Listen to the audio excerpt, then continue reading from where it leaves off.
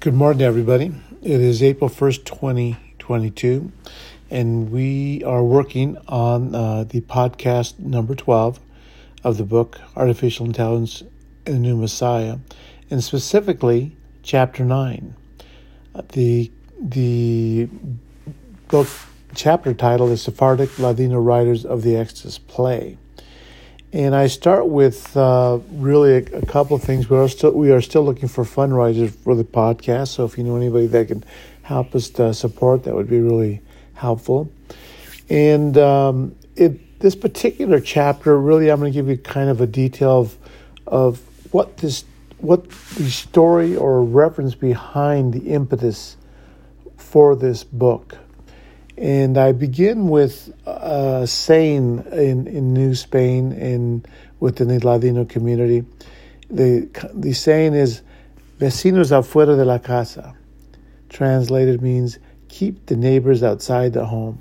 That is because privacy is a big thing, because privacy really is survival to the Ladino community. This particular story really is interesting and fascinating to me and to most people who follow this, because it is a Greek tragedy concealed within a Christian recruitment play. Again, a Greek tragedy concealed within a Christian recruitment play. And I'm going to explain this, how we get to that, but I'm going to start with really who the Sephardic community was in New Mexico and southern Colorado. They were fondly termed as Serranitas, and it was kind of an affectionate term, those that knew the people and the families, because they were really a Jewish community concealed within a very Catholic environment. But they were known for their outstanding commitment to faith, kindness to others, appreciation for contributions to their community. And they were just called that kind of quietly, and those who knew that really who they were. But there were others who didn't call them that, others who did not like that they were privately preserving and practicing the law of Moses, using the cryptic languages Ladino, which is Spanish and Hebrew, and then concealing all of this within the Castilian language that was termed archaic Spanish, but really was the Ladino language concealed from the 13th and 14th century. And because of this, they were termed the really harsh word swine or marranos. With roots from Palestine, they were very committed to conserving their past. So it's an important story. In writing this, it was interesting that, it was really two frames of reference: people who liked who they stood for, people that didn't. So, and again, it was a small community, a very Christian Catholic environment. But let's start with, when they got here originally. The families that first came with the Juan B. Onate expedition in 1598. They came looking for freedom, religious freedom. They're tired of the exploitation and repression in old Spain. They specifically looked to live along the lines of the 33rd latitude. This considered very, very good luck, as it is the marker of Jerusalem of Holy. So that's really important. But what they came to was not so easy to survive.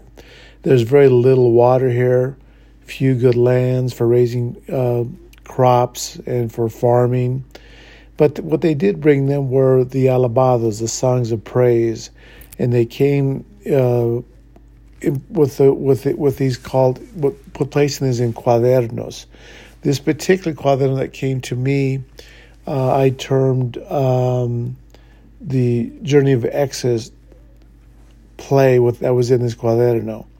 And it's very important that you understand that historically, quadernos are just lists of songs or praise of psalms, not plays. But this particular one was not so. It was a 7,000-word play that was concealed very interestingly. We'll go into that here in a second. But to the Serranita's surprise, coming here initially, they were immediately followed by the Inquisition. The Holy Office of the Inquisition in '69 was opened in Santa Fe of all places. And I was there recently, kind of looking around, seeing the kind of where they would place that. Usually they were placed close to the cathedral, so I was looking for that, and I always wondered exactly where that would be. It would probably be in the old town, my thought was. And so the adobo homes that first came within these communities, the Christian families were there, seeking the philosophy of Christianity spreading to all parts. The Ladinos, on the other hand, were seeking solitude and privacy of the Judaic faith, and they placed their adobes way outside the cities, way outside the towns. You think, why would they be out there so far away? And that was the purpose, really, to conceal their faith in a private manner. What came to be is that there was one man in particular by the name of Miguel de Quintana. He penned the play called Las Pastores. It's a well-known play. It's still done today, I think, in the Taos area. This particular Christian play has poetry, songs, psalms, and it raised the flag of suspicion with the town friars because of its advanced knowledge, and people were attracting to it. And the friars reported him to the Office of Inquisition. And they came to talk to him, and he fought him off for about 5 years. And the conclusion was they agreed to let him be, because he had family, he had a farm to attend to, if he did not write any more Christian plays or works of that nature. And that was the arrangement. But by 1733, the Ladino version of Las Pastores appeared, and that's really what I'm working or basing my work from. This particular version contained the historic Judaic faith. It had words of Moses, concepts of the esoteric Kabbalah, and a really interesting way to conceal their work. So this particular play was based on from the book The Portal of Light, my first entree into this area. It was about 7,000 words, and again, within the Hermano Penitente community, they don't do plays. They do alabados, or songs of praise. So this particular play was really only for the Jewish community. Within this, you could find New and Old Testament, the Law of Moses, and this is where, for the first time, a Greek play influence of writings, latitude, cues, clues of the cosmos was all intertwined. And then it steps into interesting, concealing the word of Flavius Josephus, the first century historian. I thought that was so fascinating. And from there, also the concept, or I'm going to say concealment techniques of Pardes from Moshe Cordovero. So, it was really interesting. So the Jewish community, again, was forced to leave Spain, after the Elan Decree of 1492. Most went back to Judea or Florence, Italy. Florence, Italy had a large community also. But quite a few came to New Spain, and that would be New Mexico specifically. And here they thought they would be free to preserve their Judaic past, their Judaic faith, but it didn't quite work out that way. When they're here realizing that they're going to have to conceal themselves in great lengths, the Jewish community thought they were being punished for having this dual faith. And, just kind of a guilt trip, having to live through that type of thing because, it's a person who has a dual faith, a dual identity. And so, it's, it's kind of a heavy scene if I can use that 70s term. So where we go to is, how the play was written, because it tells a lot about, how you conceal a work. The Exit play was a Native American recruitment play patterned after Las Posadas, written in a 5-word sentence, similar to the Alabado-style format. But that's where it would really change, because this particular story was written from the character based called El Diablo, or the devil. The biblical story of the fall of the cherub from the angel, as an unlikely source, was the premise of the story. It was written from the viewpoint of the devil. Would that make sense to anybody? Not really, but to the Sephardic community, it made perfect sense, because they thought they were having to deal with something that's quite devilish as the Inquisition community. So within this rite, you had both Hebrew and Ladino words, concepts familiar to the Ladino community be used, and also many times what we call auto antonym or dual meaning of words. For example, the word felicidad, which translates into happiness. It really meant Happy New Year, Yom Kippur. So they would use that on that particular day when people thought they were just saying, good day or felicidad. It wasn't so. Hebrew words is tafila, meaning prayer. That in plain sight surprised me. And then the word Asmodeo, the king of the demons from the Kabbalah. I thought that was quite amazing also they would put that out there, but they did.